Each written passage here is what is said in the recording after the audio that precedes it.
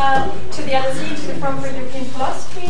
Thanks everybody for coming tonight. My name is Christina Mussold. I'm a fellow here at the Philosophy Department at LSE and Deputy Director of the Forum. And it's my great pleasure to introduce Barry Smith to you today, whom many of you probably will already know. And he's going to present to us perspectives on taste, philosophy and neuroscience. And this is part of a series of 2 talks, actually. It's part of our revisions event strand, in which we invite a speaker specifically to give 2 talks on the topic so that we can engage in a bit more detail with the ideas. So today, Barry Smith, for those of you who don't know, is a professor of philosophy at Birkbeck, University of London, and director of the Institute of Philosophy. And his interests are in language and mind, and also obviously in taste, including the taste of wine, which is another thing I'd like to mention. So today we're going to hear a talk on the nature of tastes and tasting in a bit more general terms, and then next week he will give a talk which will not take place here but at the Institute of Philosophy on the philosophy of wine. And that lecture will actually be followed by an actual wine tasting, which you all warmly invited. You will need tickets to attend the wine tasting. The lectures are free and open, but if you would like to attend the tasting as well, you would have to get a ticket for that. You can find the information in the leaflet and also on our website. So please get in touch with us for that. And with that, without much further ado, I will just hand over to Barry and look forward to the presentation you will give us. Thank you.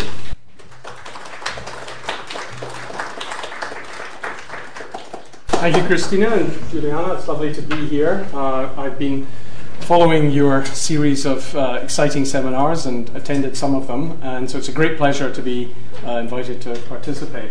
So I'm going to talk to you a little bit about connections between philosophy and neuroscience when looking at taste.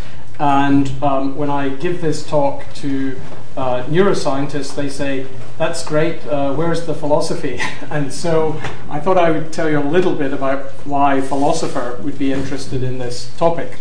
So the word taste is very ubiquitous. The word taste is used in all sorts of ways for what you think is going on in your mouth, for a certain sense you might have, the sense of taste to be able to discover the flavor of things.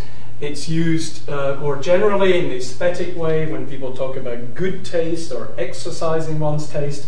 So the word is used in far too many ways, and we need to get it a little bit under control. But it was because of these connections that in the 18th century there was a very exciting idea. The exciting idea was if you wanted to talk about beauty in art, you wanted to talk about these exalted states of judging the aesthetic merit and quality of something, you should see it as on analogy with the very earliest sort of discriminations we do, the discriminations we do from our earliest experiences as infants, and that is accepting or rejecting things that go into our mouths. So taste is something that has an immediate hedonic quality. You pop it in your mouth and you either like it or you don't like it. It's seldom neutral, and even if it's neutral, you tend to say it's bland, it's tasteless, and that's not necessarily a good thing unless it's water. We like water to be tasteless, and it turns out that what counts as tasteless to you and to me might differ, and it depends on the water you were used to drinking to begin with. So as a Scot, having grown up in Glasgow, whereas we know the finest water comes from Loch Catherine, I come down here and I taste London water, and it's very strange.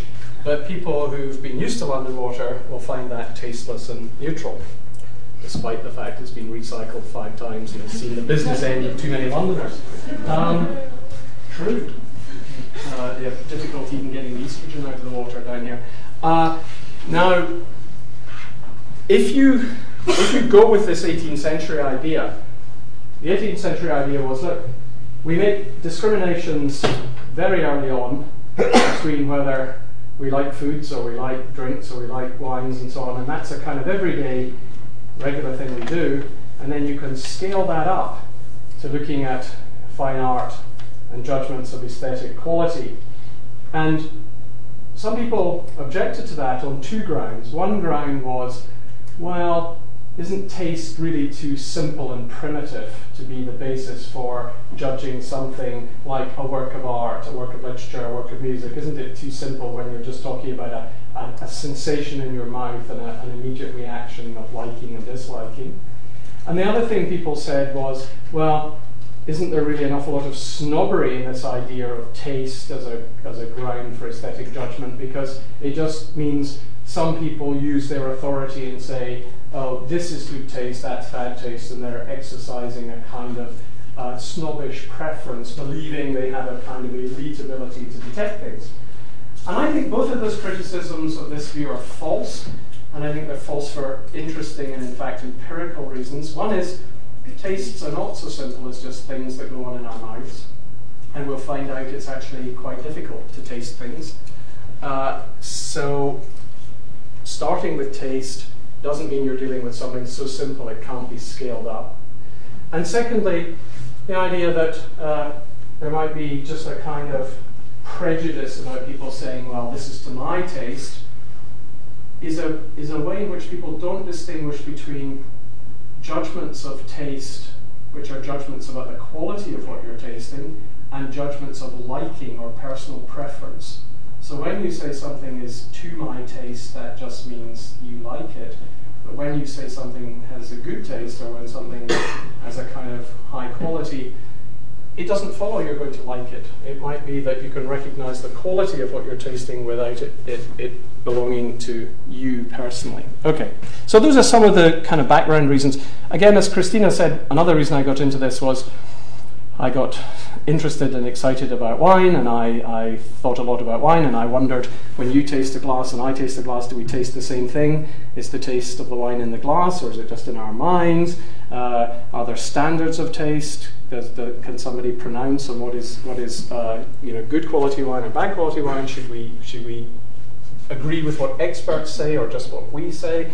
So all these questions came up, but I couldn't carry out that project until I found out what taste and tasting was all about. And then I discovered it's very complicated. So let's look at it. So what are we aware of when we taste chocolate? So people say how it tastes. But the question is, does chocolate itself have a taste? Many people, I mean, there's a sort of confederacy here of, it's a kind of unholy alliance of philosophers, sensory scientists, novice tasters, food and wine writers, they're big offenders, will all tell you that tastes are not in the thing itself, tastes arise in us. They're responses we have to the things that we're consuming. And that means that you can't talk about the taste of the wine or the taste of the chocolate, you've just got to talk about your individual reactions. And it's interesting that wine critics will say this, because they say two things. They say, taste is subjective. It's just a matter of what each individual experiences or likes. And then they go on to tell you which wine's better than which, and tell you that this vintage is better than that vintage, and this winery is better than that. What is going on? There's a confusion there, and it's a philosophical confusion. They're both committed to the idea there are facts of the matter about which is better than which, and also to the idea it's all subjective and individual. So when I started complaining about this to wine critics in print, I met with huge hostility. People came after me and said, we don't need a philosophy of wine, it's ridiculous. I know what wine is, it's just subjective, it's just a matter of what I taste. And I had to point out to them again in print, you may know an awful lot more about wine than I do, but subjectivity, objectivity, that's core business in philosophy. This is what we do, And if you talk about that, you've stepped onto my turf, so I have the right to challenge you. All right. So here's the subjectivist view. The subjectivist view is that what we call tastes are just properties of our experience, and there are simple and then there are subtle versions of this doctrine. So here's the simplest version. According to the simplest version, tastes are just sensations on the tongue when we consume foods or liquids. You want to know how something tastes, pop it in your mouth, you have an experience, that's its taste for you, you have an impression of liking or disliking. Now, later I'm going to tell you liking and disliking is an important distractor from issues of taste, but we'll get there. So this is a very subjectivist view, because it says, look, these sensations can't get anything right or wrong, they're just how it is with you. And in this way, there's nothing more to a taste. A sensation doesn't declare anything beyond itself. And given that that's how things are, they're immediately known to us as the way they appear because they're just pieces of our experience, and so you're bound to know them. It's just something consciously going on in you. So, according to the more subtle view, what we call tastes are actually not just something going on in the tongue, they're flavors. And as we'll see, flavors are actually made from taste, touch, and smell. Whenever you're eating or drinking something, you're always getting three senses participating: taste, touch, and smell. It's not just happening on the tongue. And insofar as it is happening on the tongue, you're getting something moving across the tongue, giving you touch. So think of whether something is oily or creamy, whether it's crunchy, okay, whether it's and also, well, we're going to see how smell interacts with it, but we're going to see that touch, taste, and smell always combine. And so the recent view from psychology and neuroscience shows us there are many sensory inputs, and in fact we're going to worry later on whether we should stop at taste, touch, and smell. What about sight? What about hearing? Some psychologists talk easily about visual flavor, and others talk about the effect of audition on flavor, as we'll see. So this view is subtle because it suggests that the flavors that we pick out are the impact of aroma and texture as well as properties of the tongue. Now, this is still a subjectivist view, but instead it says taste, what we call taste, is not simple, it's complex. And it also tells us that we don't necessarily realize it's complex, that we're missing bits about our own experience, that the brain is doing this clever job of organizing all these inputs and then creating this concoction, the flavor of something. It's very, very constructed, but it's constructed in your head, not on the plate, as it were. So that's, again, a subjectivist view, but it's a subtle view. So here's Martin Yeomans from Sussex telling us, although the experience of the sensory qualities of a food are often described in terms of how it tastes, in practice, this experience of flavour is a complex interaction. Okay? Multiple sensory inputs. But the seemingly unified experience of the taste of pineapple, you just know what the taste of pineapple or the taste of strawberry or the taste of banana is, that doesn't give you clues that it's a complex interaction. So there are facts about your experience that are missed just by having that experience. Now, I contrast that with the view I like, because I'm, again, in print defending the objectivity of tastes of wines. I think wines have got tastes. I think when ridiculous billionaires buy beautifully made, handcrafted wines and keep them in their cellars and trade them with one another until they've gone bad and nobody gets to drink them, I think, gee, there was a way that tasted, 10 or 15 years ago. I wish I knew how it tasted, but we'll never know. I don't think the taste is just in us. I think it's in the wine. So on this view, I think that when we engage in tasting, the act of tasting or sipping, what you're doing is perceiving something that can get what you're perceiving right or wrong. You can perceive it correctly or incorrectly. And that what you're perceiving is a complex configuration of flavor properties that reside in the food or the liquid.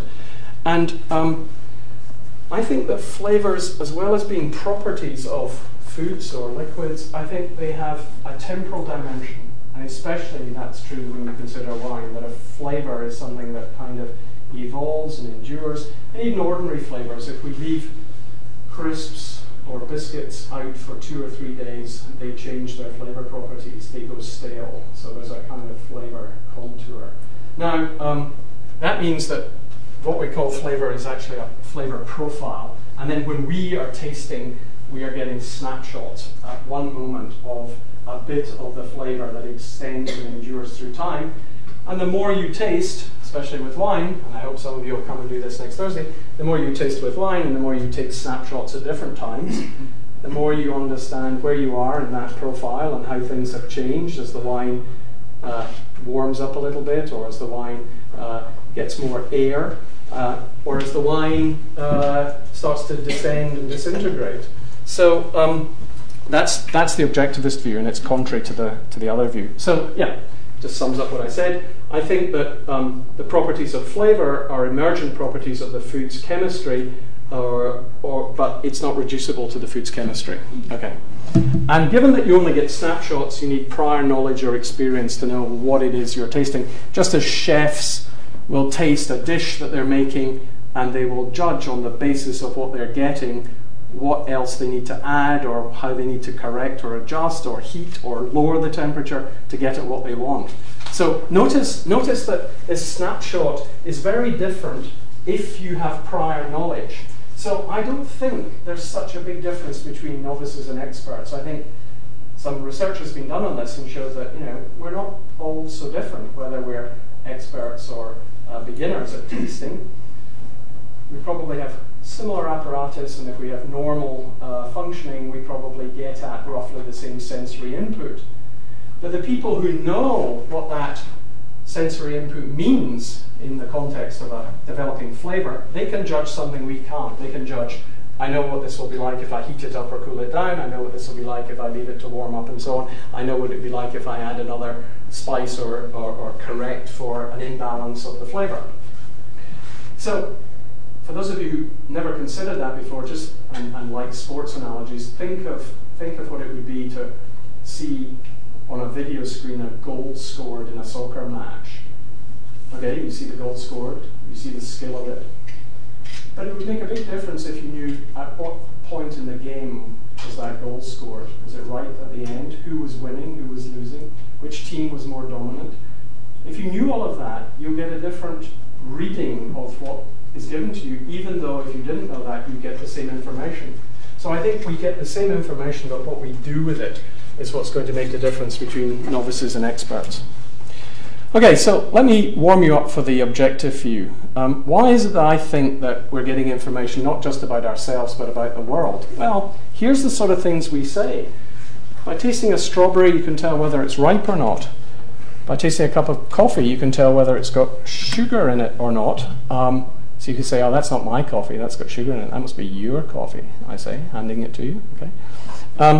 If you taste a dish, you can tell how piquant it is, if it's spicy, and if somebody doesn't like spices, you say, oh, don't have that, it's too spicy. So we talk, the folk talk, you and me, we talk as though foods actually had flavors, even though the philosophers who try to tell you, flavor is just a sensation in the tongue. Philosophers say, this is just a common sense view that taste is just some subjective experience. And you think, wait a minute, there's a big difference between common sense and what philosophers say about common sense. You want to be very suspicious of the second, right? Philosophers talking about common sense is a million miles away from common sense. Look and see is the answer. Here's some experiments that Charles Spence and I are doing. Can you tell when you're tasting champagne? We managed to get champagne houses to fund this research. This is fantastic. So soon we'll have to put their logos on the bottom once the research is done. So can people tell whether the champagne was made from just white grapes like Chardonnay or made from a mixture of white and red grapes, Pinot Noir? And it won't make a difference to the colour because they take the juice right off the skins, but can they tell? People think they can, not necessarily in case they do. Can they tell whether it's got some sugar in the dosage that makes the re-fermentation come out as brut or extra brut or nature, which is the new French habit of putting no sugar in it. So we've got a whole load of Oxford undergraduates, including the Oxford tasting team, doing these experiments, finding out and telling champagne houses every time, I think we need a bit more research. I think you should move it to London too. I think we should move it to London. Exactly. Why should they have all the fun? Okay, so given that I think tasting leads to knowing things about the things you're tasting, this is knowledge that's very important for guiding successful food choice. If you're going to be able to get at the foods that you want and you like, and indeed some of the things you need, some salts, some things with fat and protein in them, it matters that you're able to tell about the food. So how do we get that information, and also what would make a difference between novices and experts? Well, here are some of the questions that I think we should ask when we talk about taste. Can we miss things in our experience when we're tasting things? And I think the answer is yes. not everything is revealed to us all at once. It's actually quite difficult, especially if you're tasting a wine. You taste it, and then here's something that's very interesting. This is why liking and disliking is a distractor. I give you a glass of wine, and if we had enough funding, so please, if there are any people willing to put huge amounts of funding behind the Forum for European Philosophy, we could do this. We could have glasses in our hands as we're doing this. When you're drinking a wine, if I say to you, well, what do you think? The answer you usually get is, oh, I like it, or oh, I don't like it. I didn't ask that. I asked what's it like, not what's it like for you. And notice that it's quite difficult to say what it is like and to separate your reaction to it from it. And if I say to you, what do you think? Is it more fruity? Is it more floral? You'll sort of try it again. And the way you'll try it again will maybe give you an answer to that question, which was not immediately obvious. And sometimes when you're drinking wines with people, you can say to them, oh, did you get the ripe pear? And what they do is, without retasting, without taking another sip, they say, pear, yes, that's it. That's the flavour. Which means that you can miss things in your experience, and then they can pop out when you know how to investigate them. Also, the categories we use can make a difference. So Charles Spence, my collaborator, has written papers with Hess and Blumenthal, and we were lucky enough to be in a restaurant where Blumenthal had sent a bottle of, as we thought, champagne with his compliments, and as the waiter came around and poured it, I took it and I smelled, tasted it, and I thought, God, that's a lousy champagne. Oof. And then I tried it again and I thought, wait, that's a Prosecco. Wow, that's a wonderful Prosecco. So just changing the category had made this difference as to whether I thought this was something of good quality or something of poor quality. So notice that it's not true that experience, just because it's happening in your mouth and it's happening very quickly, explains everything that you need explained all at once. It doesn't. There's also a difference. If you concentrate on bits of your experience, you can change the temporal scale of what's happening. So quite often you tend to think as you swallow something, oh, I swallow it and it's all happening at once. Oh, and there's the taste. But if you slow down and concentrate on what happens at the beginning as the wine enters your mouth, what happens as you swallow? Is there a persistent aftertaste? Does it go on and on?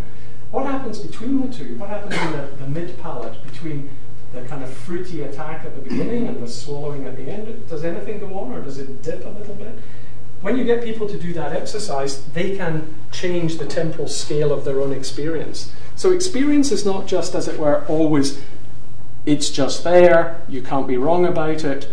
And yet philosophers talk about conscious experience as the place where how things appear is how they are. There's no appearance-reality distinction. How things appear to you is just the way that... No. Even in experience, you can miss things about your experience. You can get it right or wrong. So when Descartes, the famous skeptic, said, or with the skeptical doubt or method of doubt, said, I'm going to doubt everything I can, everything I previously believed, I'm going to reject it, and then I'm going to just accept the things which I cannot doubt. He thought the things he couldn't doubt were his own immediate experience. I can't know how reality is, but I know how things appear to me. Well, he just didn't go far enough. You can doubt your experience. You can doubt how things appear to you. You can be wrong about that. And you can change it by different ways of thinking about it. So that makes this exercise in looking at tasting interesting for philosophers. All right. Now, there's a worry. Another reason for people thinking taste is subjective is this. You have different thresholds for sweetness, for sourness, for bitterness. If I tested you, I would find out that you have different levels at which you will find things sour, unbearably sour, different levels at which, if I just raise the level of sugar, you say, oh, it's sweet, and some people will still say, no, it doesn't taste of anything, and then it'll be sweet. So there are these differences between us, and also there's a big difference in terms of how we react to this substance, propythiouracil, or prop, as it's called in the trade. So if I'd thought about it, I would have brought some strips. So you have strips soaked in this substance, and you hand it out to people, and they put the strip with prop on their tongue, and you get three reactions. First reaction you get is, oh! You see the face just screwing up, and people say, oh, it's awful. You have to make sure there's water nearby, and they can rinse, and they can get rid of the strip. There are other people who say, it's all right, just a little bit bitter, it's not much. And then you get the third group who say, I think you've given me one without anything on it. And you think, uh-oh. So they're the non-tasters. Right? So there are non-tasters, there are tasters, most of us in the middle, and then there are super tasters. So super tasters are the people who have more papillae on the tongue, more dense packing of papillae on the tongue. And when you give them prop, it's unbearably bitter. They also find Brussels sprouts unbearable. They usually find most wines unbearably acidic. They don't like tannin. So there's a whole set of things that they're too sensitive to. So it's very funny that when this word super taster, which is a bit of a misnomer, came out, all the wine critics said, well, I'm obviously a super taster. And then they were tested, and they weren't. And some of them were even non-tasters. And then they were thinking, oh my God. And it's okay. It's a good job you're not a super taster, we had to assure Jancis Robinson and Robert Parker, because if you were, you couldn't drink wines. They would be awful. They'd be just too sour. But notice that given there are these differences between us, individual differences, don't we live in different taste worlds? So what sense does it make to talk about the taste of the wine? That's supposed to be one of the motivations for the subjectivist view. All right. Now people think, well, taste is immediate, it's a personal experience, it's transitory, it's ephemeral, it's non-contestable. I can't say this is delicious and you try it and you say it's not, and I say, no, you're wrong, it really is. Doesn't seem as though I'm entitled to say that to you. There's how it is for me. It's hedonic. I like it. I don't like it. So notice that there are several things to say on the other side about why you should think of perceptual experience, think of tasting as perceptual, as giving you knowledge of the outside world. Because look, the senses are geared up to give us knowledge of our surroundings. We've got hearing, we've got sight, we've got touch. And all of these senses are used all of the time to tell us how things are in our immediate environment. Smell, the same. Wouldn't it be very funny if all these senses give us knowledge of the surroundings, and then when it comes to taste, you're told, just make it up, just do whatever you want, go your own way, just, I don't know, amuse yourself. It would be very funny. Why would that sense not give you something objective about the world when all the others do? Well, I'm going to tell you in a moment or two that we don't even have to take that route, because it's not the case, as I've already mentioned, that taste works by itself. It always works with the other senses, touch and smell and maybe other things too. So those people who think of taste as sensations, we'd have to think of them as like pains, just something that goes on in you that doesn't carry any commitment to what's out there. Because notice, if you cut yourself, you don't think, oh, there's a sharp pain in the world and it's sort of affecting me. No, you just think it's happening in me. It's just, right. So is that how taste is? I don't think so. All right. And it's also not true that I'm always just talking about my sensations.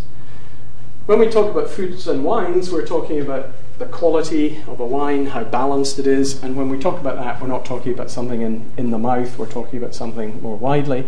And also when you talk about the texture, when you say, if you're eating this kind of grainy or crunchy or creamy food, it's got a particular texture, you don't want to say that your sensation is creamy. It's the food that's creamy. So you're getting, objective information about the thing you're in touch with or in contact with. So if texture is part of flavour, it belongs there. And also, notice, philosophers usually do this sort of trick, talking about colour. G is the way you see green, the way I see green. Maybe you see what I see when I'm looking at a red thing, and I see something green when I'm looking at a red thing. So maybe our colours are different. But hardly ever do you get those discussions about taste. Nobody starts a philosophy class by saying, can a banana taste like an orange to you? I mean, if it did, there would be something wrong with you or the banana, I think. That's just kind of clear. All right. But why most people are subjectivist is because they think disagreements arise not over the simple things like banana. None of us are very confused about that, but about complex things, about wines, say. But here, they tend to confuse issues about taste with issues about personal preference, or what is to your taste. So here's a typical way the conversation goes. It's often supposed that if you like a wine and I don't, so you like this wine, you bring it to me, you think this is utterly delicious, try this, and I try it and I say, oh no. And you often say, well, look, it must taste different to you, because if it tasted to me the way it tasted to you, I would see it was delicious, right? So clearly we're getting a different experience. We're tasting it differently. But why think that? Well, the thought goes, if I could taste it as you tasted it, I would be bound to like it. But why? It's entirely possible that the wine tastes exactly the same to you as it does to me, but you like that taste and I don't. So it's possible to think of taste as one thing and liking or disliking another, right? To see them as separate. And people fail to separate how something tastes and whether they like it or not. And they mix up the hedonic reaction with the identity of the taste. You know, so that's why children say, broccoli's disgusting. No, broccoli tastes of broccoli. Whether it's disgusting or not is a fact about you. Whether it tastes of broccoli is a fact about it. And there's a reason for thinking that we should keep separate liking from taste identifications, because the brain keeps them separate. So we know that you process these in different places. You process the identification of flavor in the orbital frontal cortex, roughly a place behind here, and that you process the liking or disliking in the nucleus accumbens. That's the bit that goes crazy when you get chocolate. Now, that's not necessarily a reason to say they're separate in experience, but they're separate in processing. But we can even separate them in experience because of this thing called stimulus-specific satiety. So stimulus-specific satiety shows you a way liking comes apart from taste. I give you a bit of chocolate, you're very happy.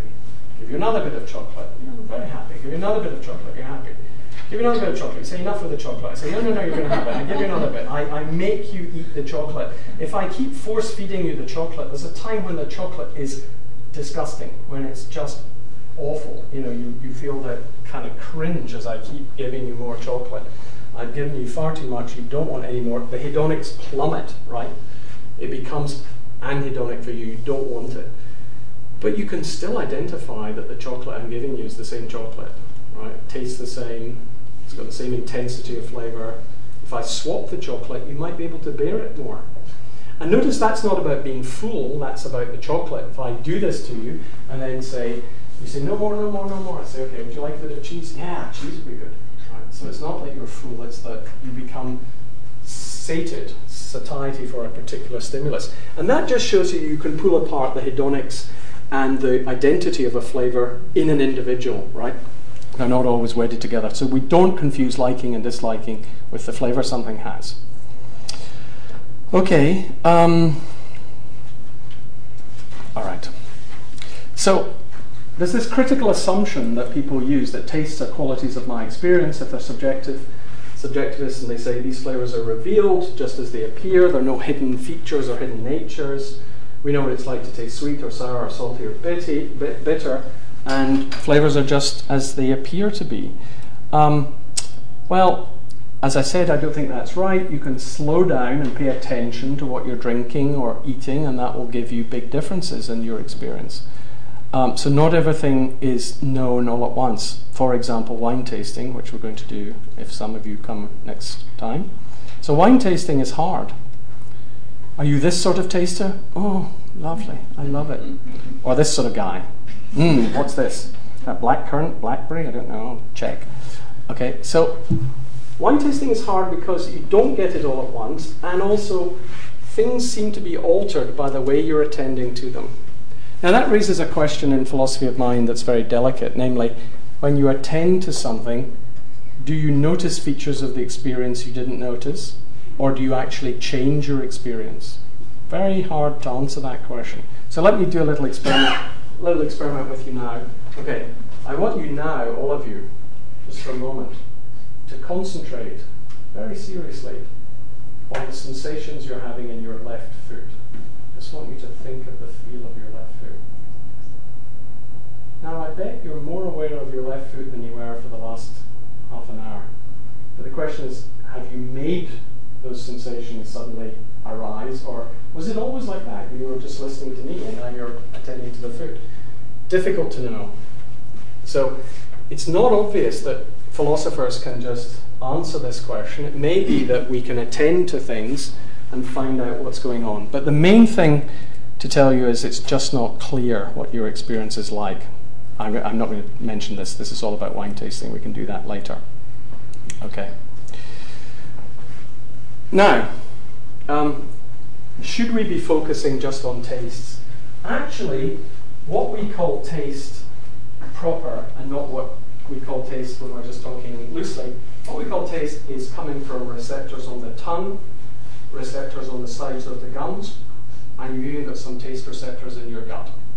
It's not over till it's over, right? You've got to kind of swallow and wait, and you good. So there are basic tastes.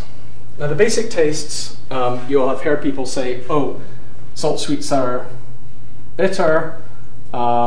But then if you're fancy, you say, oh, there's a fifth taste, umami, and that shows, you've been keeping up. That's the savory flavor in kind of savory stew or monosodium glutamate tastes like that.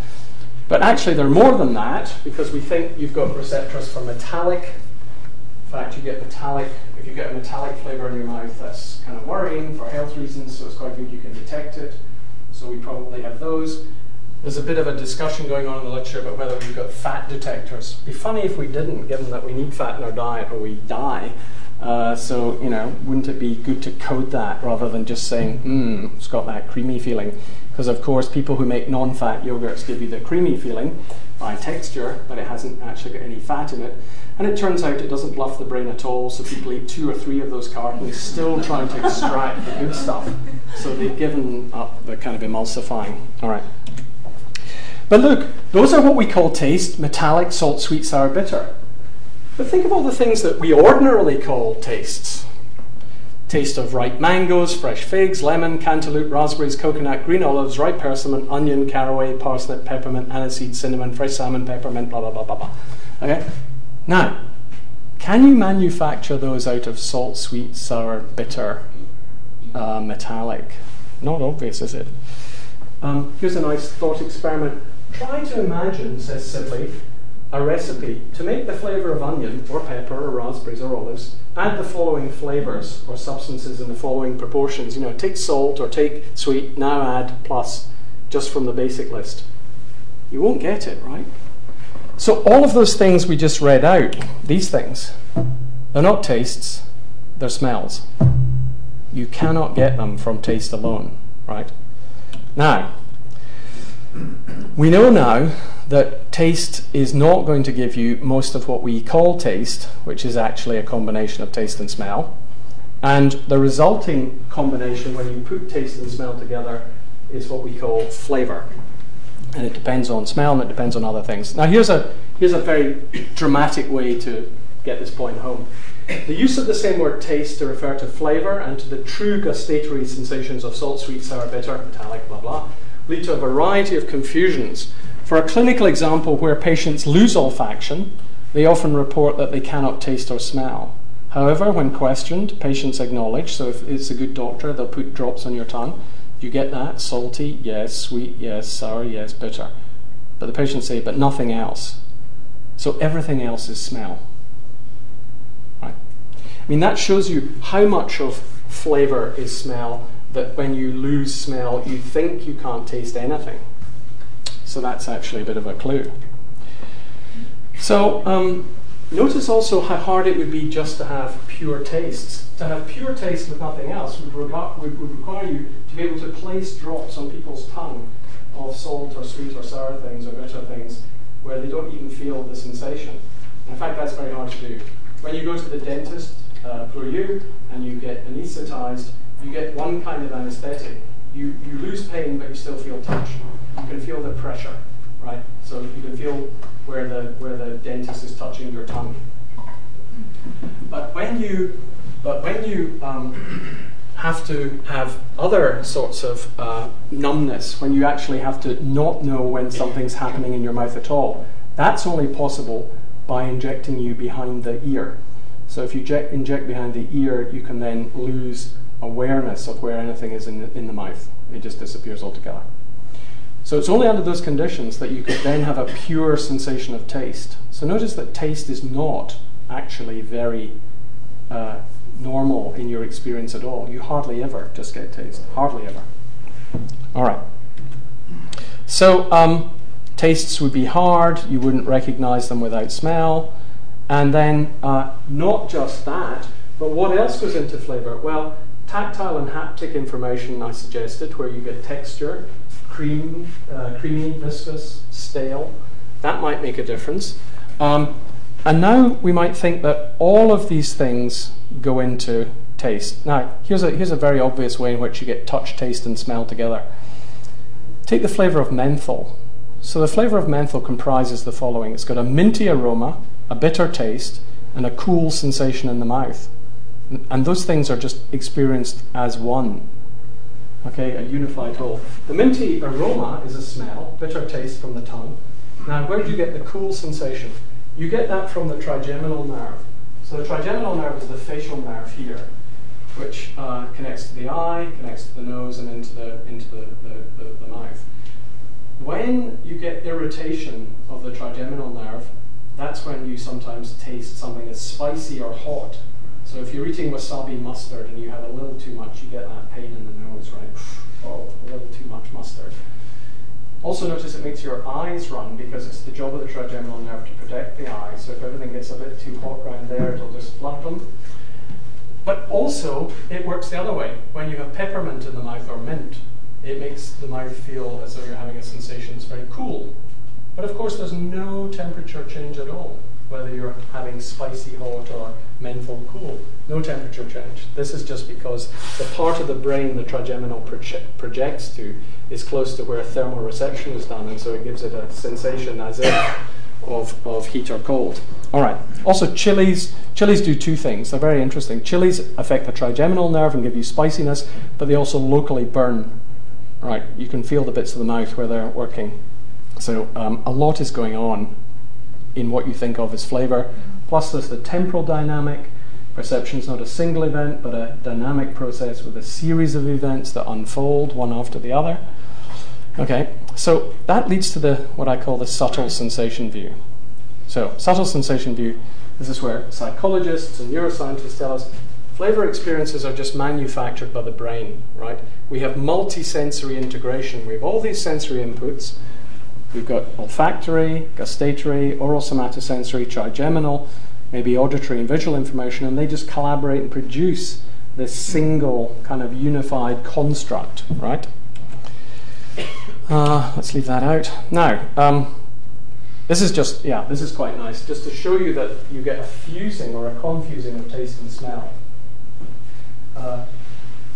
If you get an aqueous or a sort of jelly substance, and you spray it with tasteless odor, and you put it in someone's mouth, even though they know you've done that, they cannot be dissuaded from thinking that they're tasting the jelly with their tongue as having a certain flavor. Now, if you block their nose and let them lick the jelly, there's nothing, it's tasteless.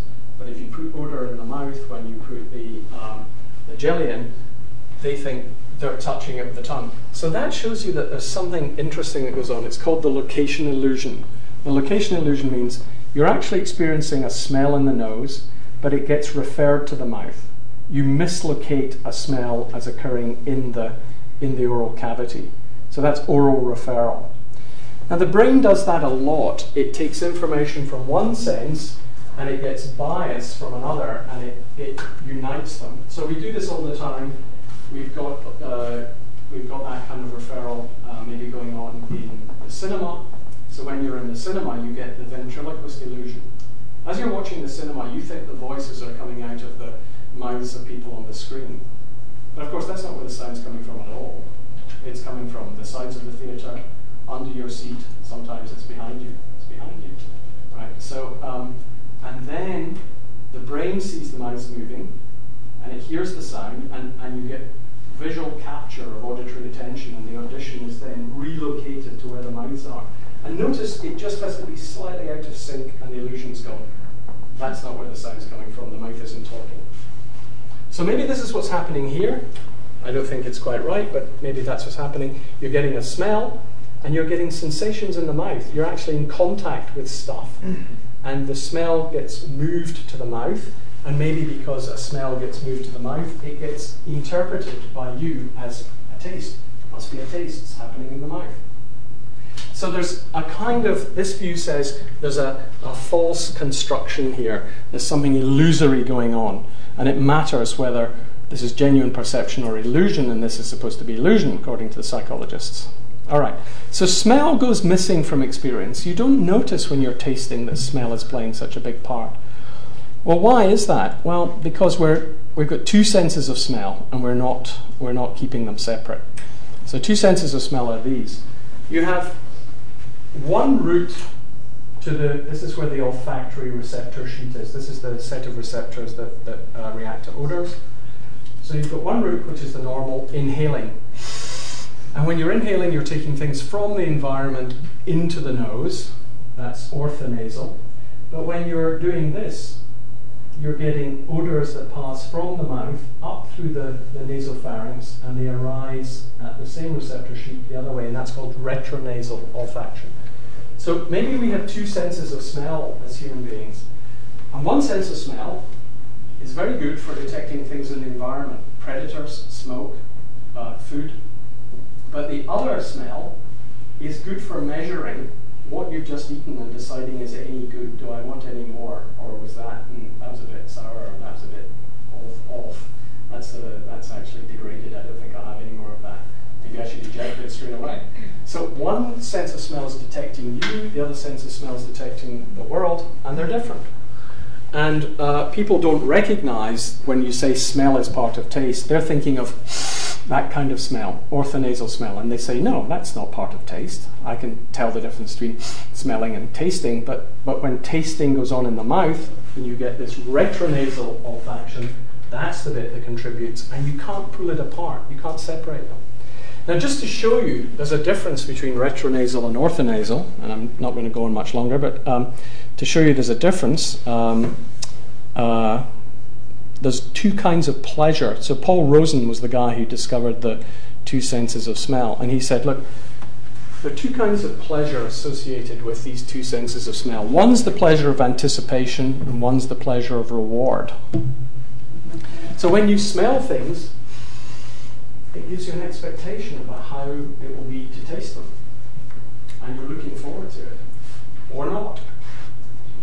And then when you taste, there's sometimes a mismatch between how things smell and how they taste. So I'll give you two cases in different directions. Coffee. Don't you just love the smell of freshly brewed coffee? You know, it's been roasted, it's been brewed, you can smell it. You know, you walk into the kitchen or into the shop and you think, smell the aroma of coffee. And aren't you, truth to tell, just always a little disappointed that it never quite delivers the hit? Yeah, it never quite delivers that pleasure that you got from the smell. Not surprising, it's all about aroma. So, this is why coffee adverts all say, oh, the aroma of freshly brewed. They spend all the time telling you about the aroma, because that's where the pleasure is. If you actually block the nose and taste coffee, you'll recognize that it's really hot water with a bitter flavor, sadly.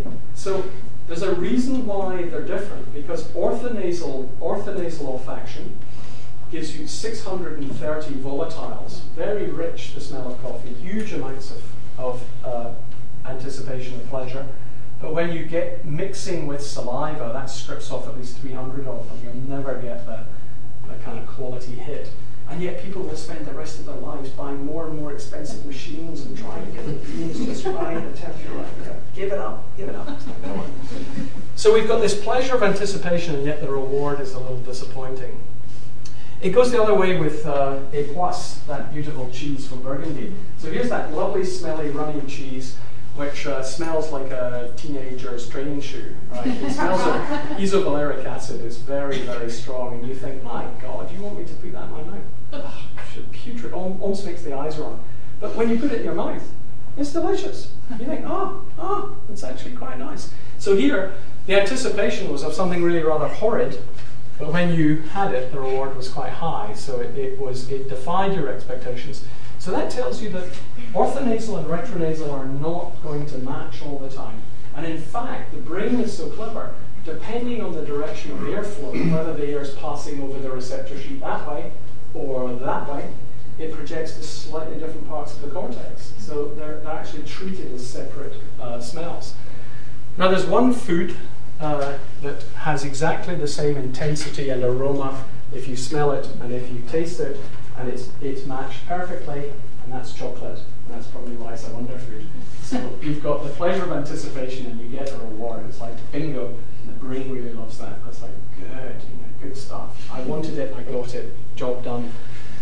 So notice that we've got these things going on, and you have to see that I would say flavor is only about the second. Flavor is only about this. Everything else that's foreplay for food, right? That's kind of anticipating. It's not part of flavor. So I want to draw a boundary around the things that really go into flavor and the things that just, as it were, prepare you or stimulate you for flavor. Expectation has a strong effect on our perception of flavor. So Martin Yeomans, another guy working with Heston Blumenthal, Yeomans made this nice experiment. Blumenthal made him some smoked salmon ice cream, and he broke the Sussex undergraduates into two groups. One of them is told, you're going to taste a novel ice cream, and I want you to tell me what it's like. Do you like it? How sweet is it? Is it bitter? What sort of properties does it have? The other group are told you're going to try a frozen savoury mousse, right? Well, no prizes for guessing who liked it and who didn't like it. When you're told it's ice cream, horrible. When you're told it's frozen savoury mousse, quite nice. But that's not the surprising thing. The surprising thing was that although the hedonics were different for Group A and Group B, the people who were told it was ice cream thought of it as saltier than the people who had the frozen savoury mousse. So how salty and how bitter it is might seem to depend on expectations and how intense the flavour is. So notice how difficult it is to get, as it were, a pure take on the flavour that you're tasting. So some people might say, oh, well, they just meant salty for an ice cream. That's why they said it was saltier. You know, they had exactly the same kind of experience. But I don't think that's right. Some earlier work by Carl Smith and Aronson, where they gave people sucrose solutions and quinine solutions. Quinine's very bitter. And they would tell people, you're going to try some sucrose solution, and they give them the quinine, and they would taste it, and they would go, oh, and they would rate it as more bitter.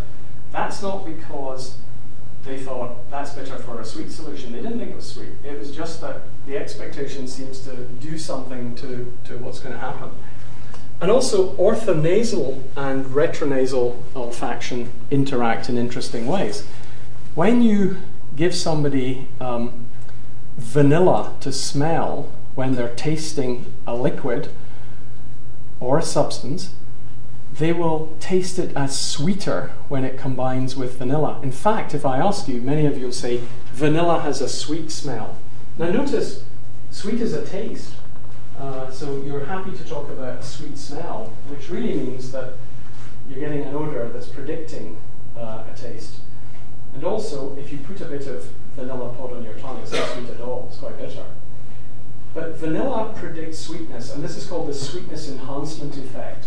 So when you give somebody a solution, and you could get them to rate it for sweet, sweet, sweeter, sweeter, sweeter, sweetest, and they could put them all in a row. And I go back to one of the samples, but I give you this with vanilla. It's now rated as tasting sweeter. So this is called a cross-modal effect.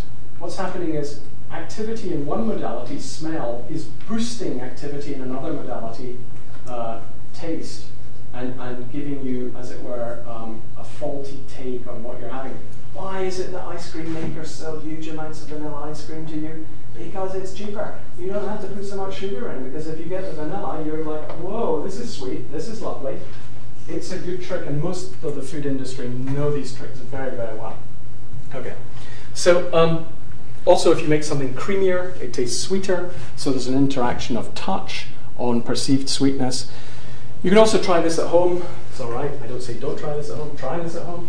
When you're, you can also have an effect of taste on smell. When you're eating chewing gum, which has got a minty flavour, you know that moment where you've chewed and chewed and chewed, and now the mint is gone, right?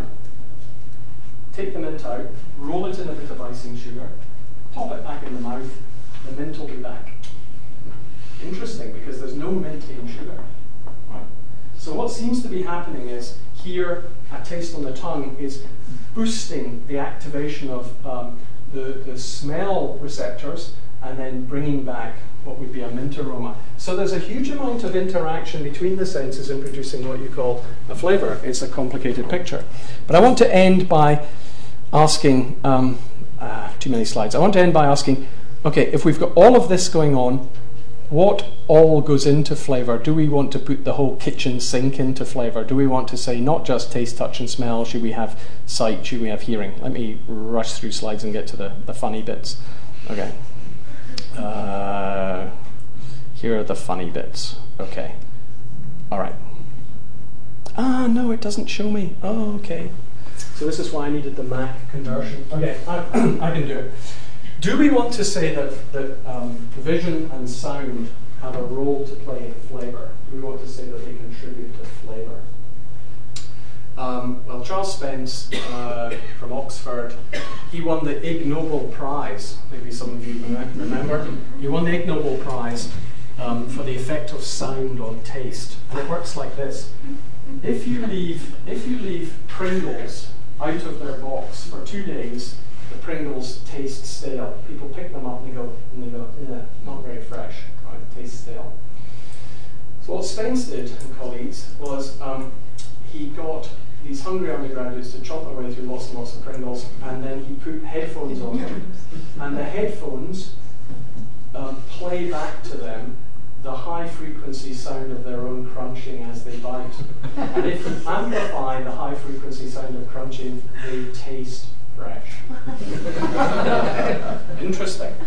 Now, that's why Charles wanted to say, so when we say something is stale, why think of that as just a flavor? Why not think of that as a sound-flavor combination? Why not think hearing is part of sound? There's also some nice stuff he did with Blumenthal, again with his hungry or something I can't resist telling you is it's wonderful to work with Pringles because they're identical. This is an experimenter's dream, right? They're all the same shape. It's just like every time. Beautiful.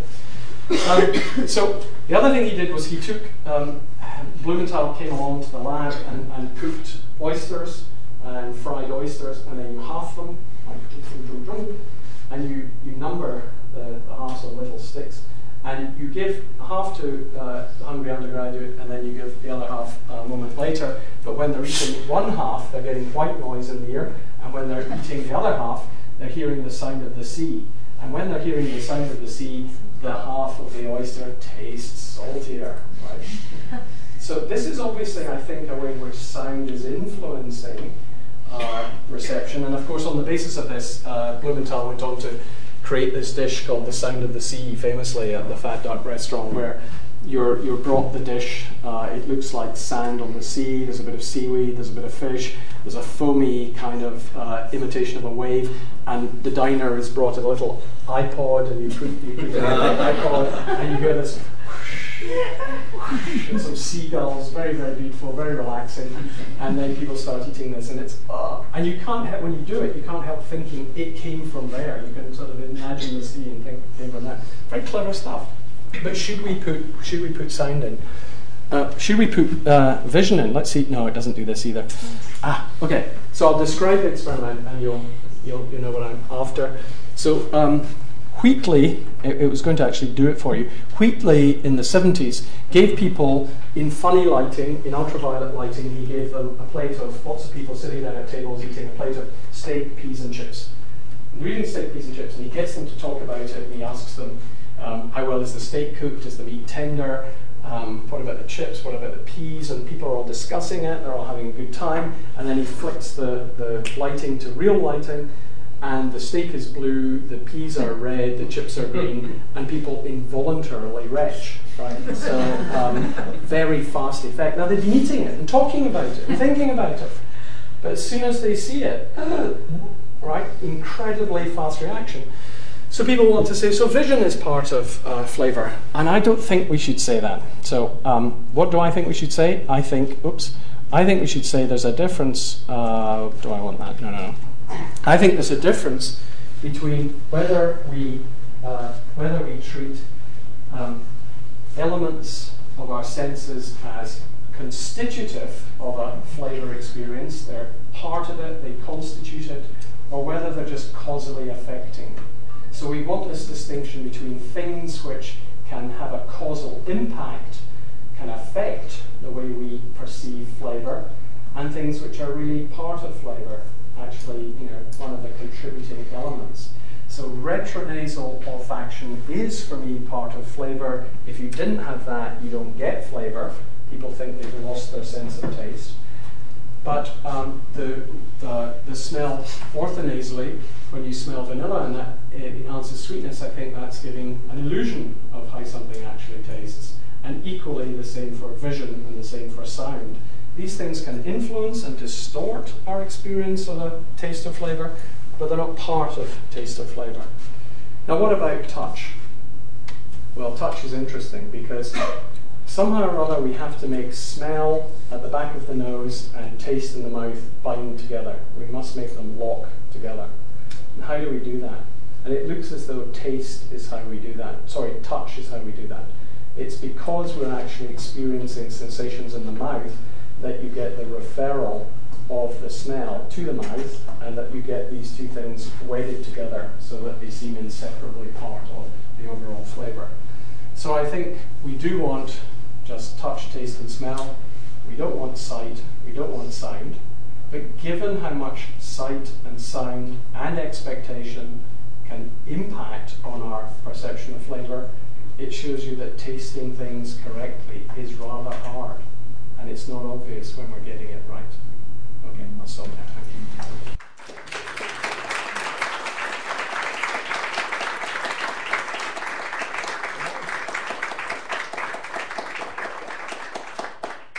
There's a mouse that's just gone across the floor. And it's headed into the cables there, so if the lights go out... The mice are actually somewhat... Oh my god. Well, so we have about 25 minutes for questions. Do you want to take your own questions? Yeah, sure. Yeah. Yes. You're talking about super tasters, Yeah. and I was just wondering if you think children are all super tasters, because if you give a child red wine, they'll all screw at this or beer. Right. So, and also if you give them bitter things. So it's very interesting that and beer and so on. Very interesting if you give children things that are bitter, like green vegetables or beer or whatever, they'll reject them. And some people used to think it was because bitterness, the bitterness threshold was very low in children, and then it raises a little and it becomes higher, they're more tolerant. But in fact, I think what we now know and believe, at least, and seems a lot of evidence for, is children probably don't do the integration of flavors. They don't integrate this information together until they're actually quite old, until about 3.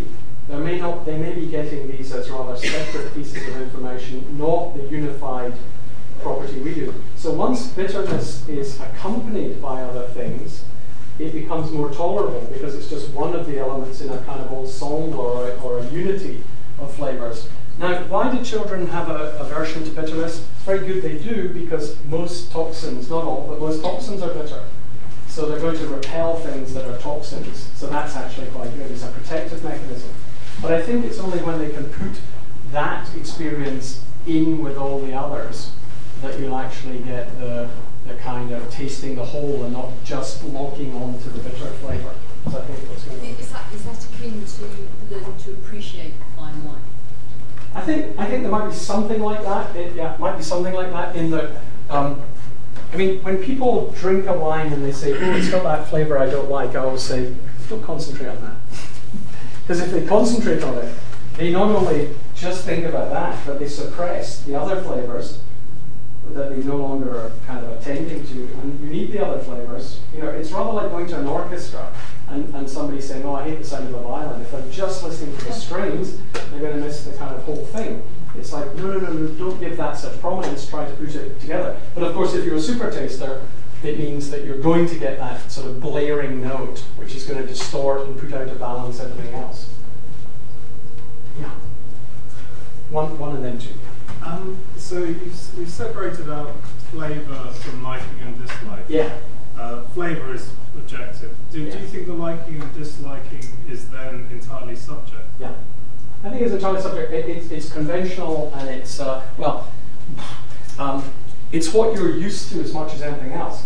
So it turns out that different cultures will have different tolerances for certain things, and it's often because of what's been in the diet.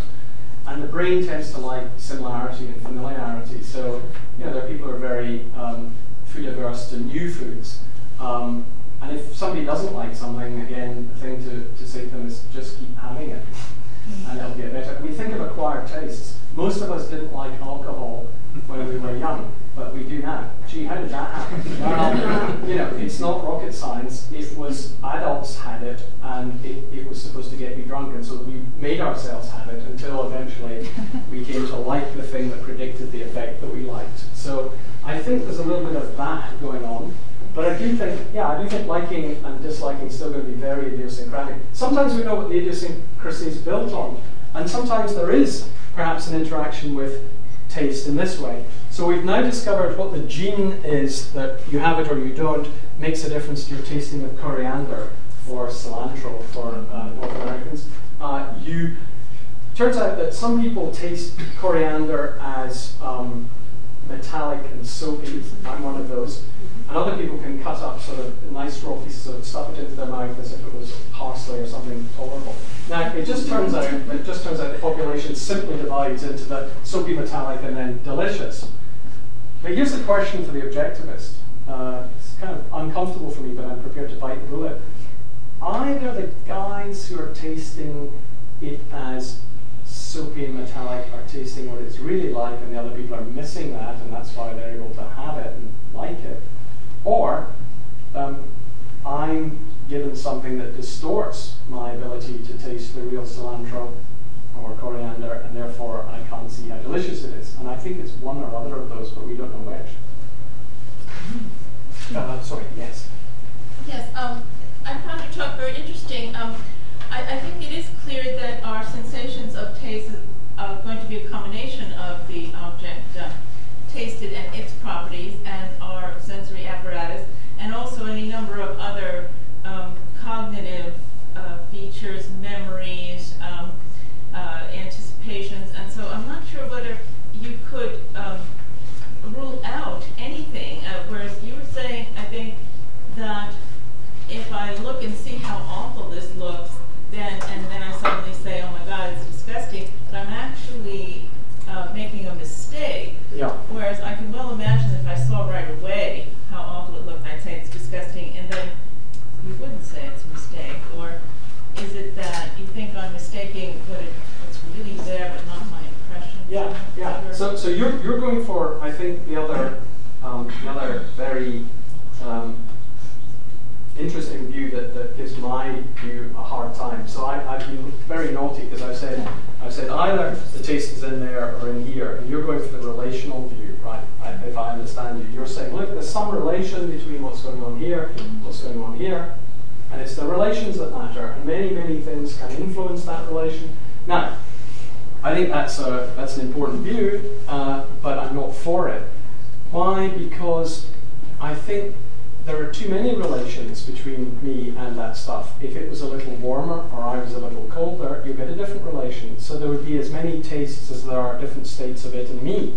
Whereas actually, I think, under some conditions, I'm just not getting it right. I'm not tasting it as it is. So for example, if I'm tasting the wine and then I brush my teeth and I come back and I taste the wine, it's not so good. And what's more, I think, well, the wine hasn't changed, I'm just no longer able to get it. Or if I have a cold, I'm not getting the taste of the wine. If I have lemon on my salad dressing, I will then say, with the lemon on the salad dressing, that lovely, crisp, white, fresh wine becomes flat and dull because the acidity is masking the acidity of the wine. But for you, you'd say, well, that's just another flavor the wine has. It's the flavor in relation to the salad dressing and me. So I think there are ways of getting at what the wine really has. And one of the things I think is when a waiter brings me a bottle of wine, and it could be red, and it's too warm, I think I'm not getting the real taste of that wine. So I say, could you chill it, I even sort of feel I know exactly how much by 1 degree, 2 degrees, and I predict what I'll get, and I get it, and I think that's the flavor of the wine. That's where everything shows. So I don't think it's about different relations. I think it's about the state of getting at the flavor. Even though the liking part can vary? Yeah, because the liking part can certainly vary. But look, the liking part varies over your life. When I was young, I used to think fish fingers were delicious, and I know they're not. I was just wrong. Sure, I'd have eaten them to my heart's content, but I was just wrong that they were delicious. Similarly, it could be the case that, I mean, heaven forfend, that I lose my sense of taste, and then I suddenly say to you, well, look, you might as well have the rest of my case of Chateau Margaux. It's delicious, but it's not delicious to me. And that just means I can't get at it, but I still think it's a property of the wine, yeah. Yes? I kind of agree that the taste is a property of what we are drinking or eating, but I wonder if in your experiments you have thought or you've done some selective groups experiment.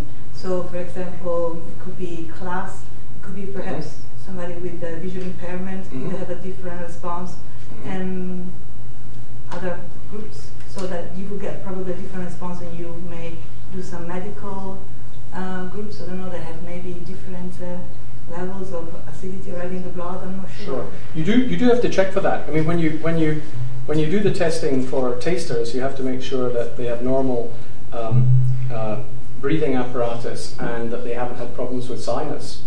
If they've had sinus problems or disrupted airflow problems, that will make a difference, and you want to kind of exclude them. The interesting thing that I think is important about groups is not so much class as interesting big differences in cultures. So, for example, remember I said to you, if you smell vanilla and then you taste something, it will taste sweeter. That's not true for the Japanese or for Southeast Asians. Why? Because they don't combine vanilla with sweetness in the diet the way we do, and quite often they will combine vanilla with salt, or vanilla or cherry benzaldehyde, the cherry flavor, with salt. And so they get a salt enhancement effect, whereas we get a sweetness enhancement effect. So that's kind of interesting, because then you might want to say, take the very same dish, and this work's been done by Chen and Crayon colleagues in France. Take the very same dish and give it to Australians, and they say too salty, and give it to the Japanese and they say just right. And then you take another dish and you give it to the Australians and they say just right, and you give it to the Japanese and they say too sweet. Now the question is that dish salty or not?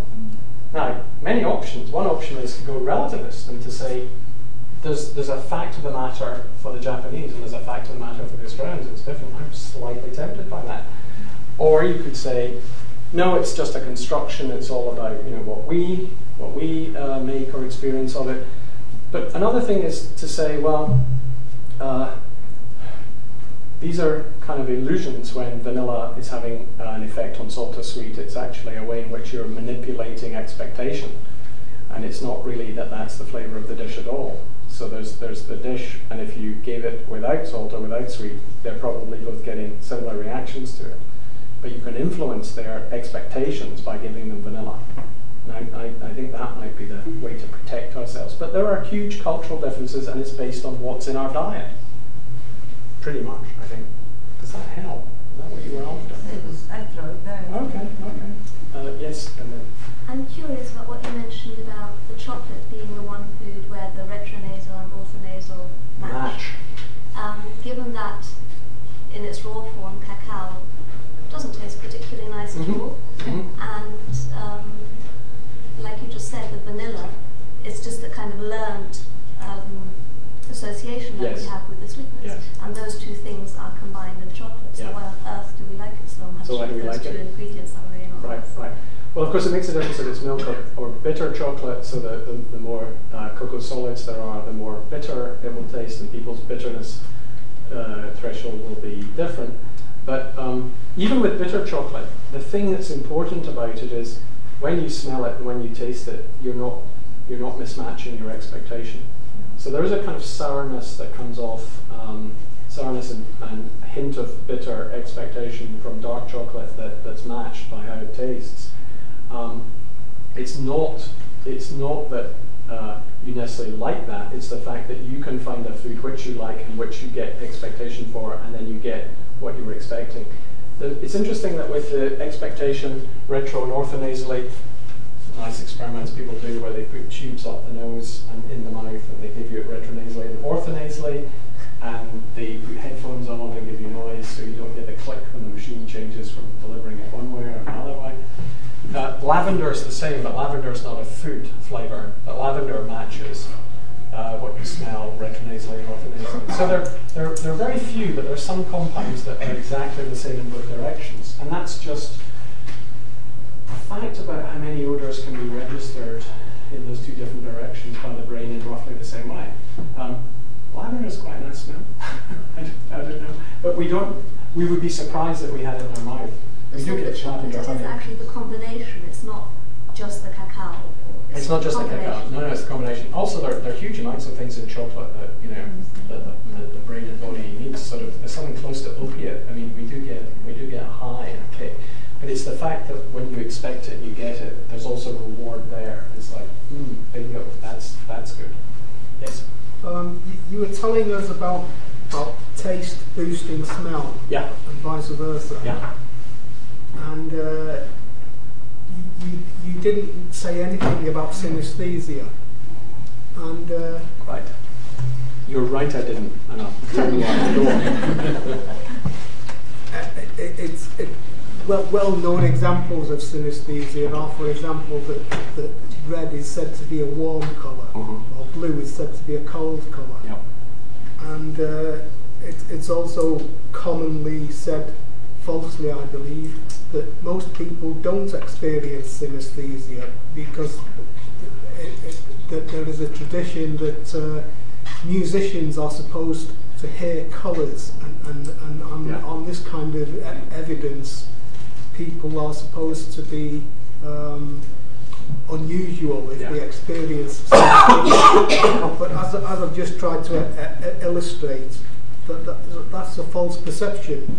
And I think you must have come across synesthesia in your researches. Sure. So I'm wondering what you can tell us about taste and synesthesia. Right. So there are some people who think that it is a case of synesthesia. Flavor perception is just sort of generalized synesthesia, the effects of taste on smell and smell on taste and so on. I don't want to call it synesthesia because I still think synesthesia is an idiosyncratic combining.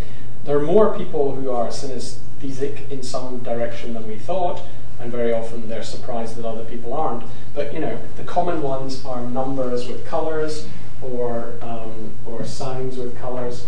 There are unusual ones, like the ones that Sitovich and colleagues discovered. There's a man in France who experiences tastes as shapes in his hand, and it's the shape of the dishes that he's a cook, and it's the shape of the dishes that influence what he combines. He said, "Oh, you can't have a sharp with a round or with a jagged flavour. You have to," and he always uses shape talk to talk about flavours.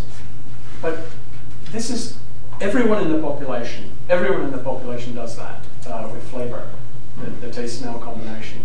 So I want synesthesia still to be kind of a proportion of unusual experience that some people have and other people don't, rather than having it across the board. But I see the temptation for that. By the way, there's a one-day conference at the Institute of Philosophy on December the 12th on synesthesia, where you can hear the latest research by neuroscientists and philosophers. But synesthesia, I think, is different from the following. Here's something that's not synesthesia, but it could be very closely related to it. Cross-modal correspondences. So cross-modal correspondences are where we make those analogies like the ones you say, red being a warm colour. We go from an experience in one modality to an experience in another, but unlike synesthesia, where people just disagree about whether Tuesday is green or red or orange, everybody has roughly the same. We tend to say that bitter notes are low and acid notes are high. We tend to say acid is a sharp taste, sharp's a touch. Those are very, very consistent across the population. So people can use another modality with a correspondence to this modality, but those are very regular. Here's one I like, and we've no idea why it is. So if I say to you all, here's an experiment. I say to you all, and I want you to reply very fast. Don't think about it. Just say. So if you had to put lemons on a scale between fast and slow, what would lemons be? Fast. Exactly. Fast. Everyone says fast, and we've no idea why. It's just right. We're wired that way. Now that I think that's what I would call cross-modal correspondence.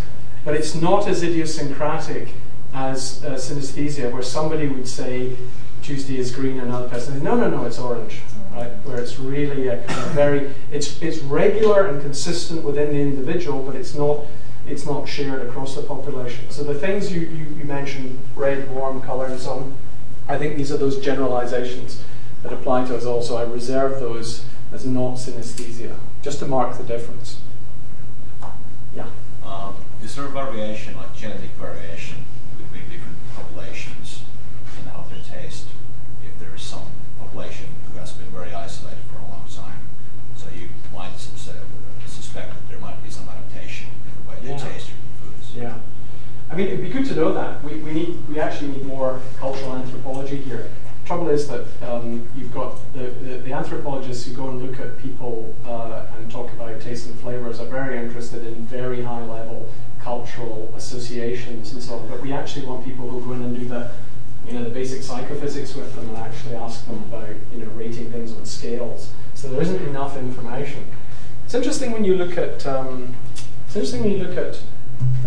textbooks about cooking and so on in, say, medieval England.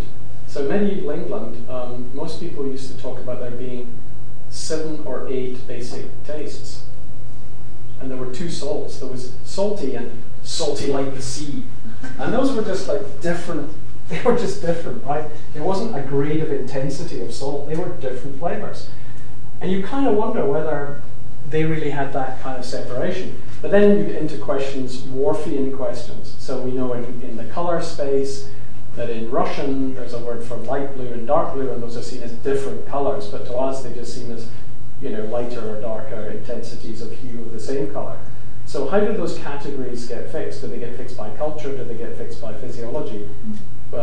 If you go with some of the color theorists, you get the universalists who say it's physiology, and actually you can always tell the difference between the kind of artificial constructed colors and the real colors, and then other people say it's cultural. So there's the same question about categories, I think, is interesting, about how much it depends on culture is interesting here, but we just don't have the research.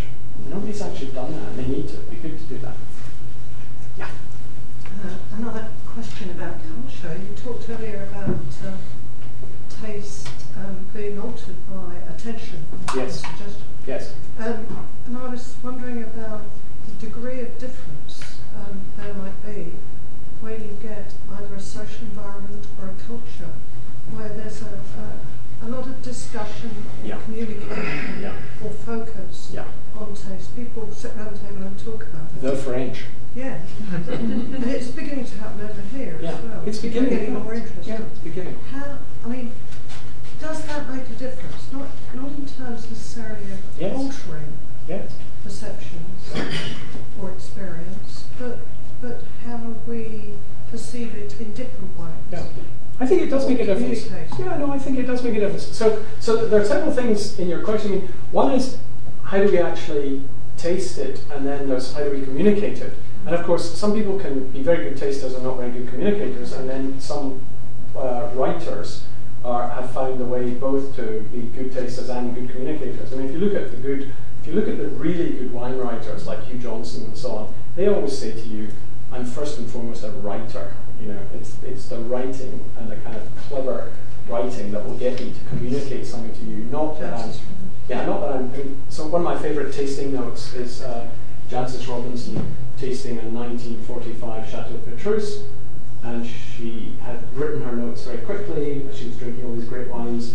It was the last days of the British ambassador in Paris, so he decided to empty the cellar and invited all his favourite wine friends and critics and drank his way through them. It's a great idea. So So Robinson was drinking all these things and she was making quick notes, and in the morning she wanted to remember how this great wine, this Chateau Petrus from 45, how it tasted. She looked at her notes and it said, like velvet, but with a pattern on it. You want to taste that wine, right? But also you recognize that's about sheer skill in suggesting something, because she's a great writer, great imagination. So there's that. Second thing about the French is that they're worried about losing the culture. They're very worried because a lot of young professionals are not cooking and not developing as much of an interest. And they're eating Le Big Mac, and they're going to supermarkets and they're having fast food, and the French are horrified. So the French have started only a kind of a state that provides all of this sort of planning and forethought. They're now giving classes to 8-year-olds in school, which is great, and they have these tasting classes, and one of the lessons is where they ask each child to ask their parents to give them something to bring in for the rest of the children to taste, and they will all discuss it, and they're to bring something unusual. And you watch these videos of these lovely little kids, and they're saying, yes, this is sweet, but not really like a pineapple. It's a little more like, and they're all discussing. And this is France deliberately protecting its food industry and thinking we have to make them care, and then they will be choosers, and then they will continue to discuss, and we will protect the cheeses and the wines and the farmers and everything else. So yes, it makes a difference, because that attention is important. Another thing that changes your perception of food is not attending to it because attending so much elsewhere. When you're eating in front of the TV, we now know from the research you tend to eat more because you eat quickly and you don't notice. You're going like that. And it's like, I haven't noticed. And you can actually slow people's food eating down and also their consumption down by making them pay attention to what they're eating. So attention to eating gives the brain better predictions of when you're full or satisfied. Here's an interesting thing. When you eat, it's not true that you know immediately how full you are. It takes 2 hours for the body to have digested and registered what it's got. 2 hours. So in fact, what you're doing when you eat is predicting, the brain's a good predictor, of when you will be full, and it stops you because it's predicting now you're going to feel full.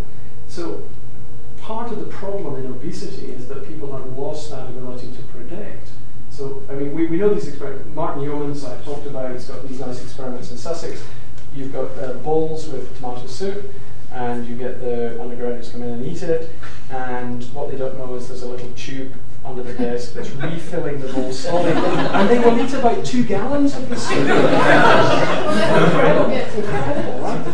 So it's not about, I've had enough soup. It's about, you're using visual clues, you're using all sorts of things to predict. So you need to make people attend to their food to regulate their intake. To regulate their intake. I mean, but there's an interesting fact. There's another thing about what the brain does by way of prediction. This is alarming. Again, it's Yeoman's work. You gave people crushed ice with cranberry flavour. It's got absolutely no nutrition in it at all. It's just a flavour of cranberry and crushed ice. They're eating it. They don't particularly like it. A week later, you bring them in, and you're getting them to give you ratings of things so that they're not attending to that alone. A week later, he gives them a smoothie with a very high fat content with the cranberry flavour, and another smoothie with much lower fat content, and so on. They have that. You bring them back, you give them the cranberry ice, they eat a lot. And they don't know why.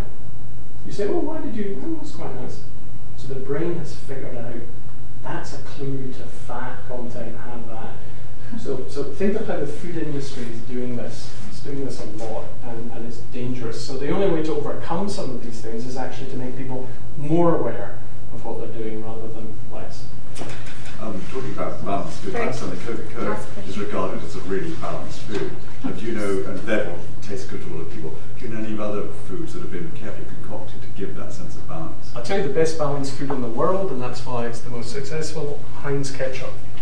Heinz ketchup has got the best balance of salt, sweet, sour, bitter. It's an absolute perfection of getting those into balance. If you have fancy chefs making fancy ketchup and you give it to people, they'll say, nah, I still want Heinz, I still want Heinz. Great Heinz. Now when you said Coke is balanced. It's not at all. But there's a trick with Coke, and it's a trick with lots of fizzy drinks.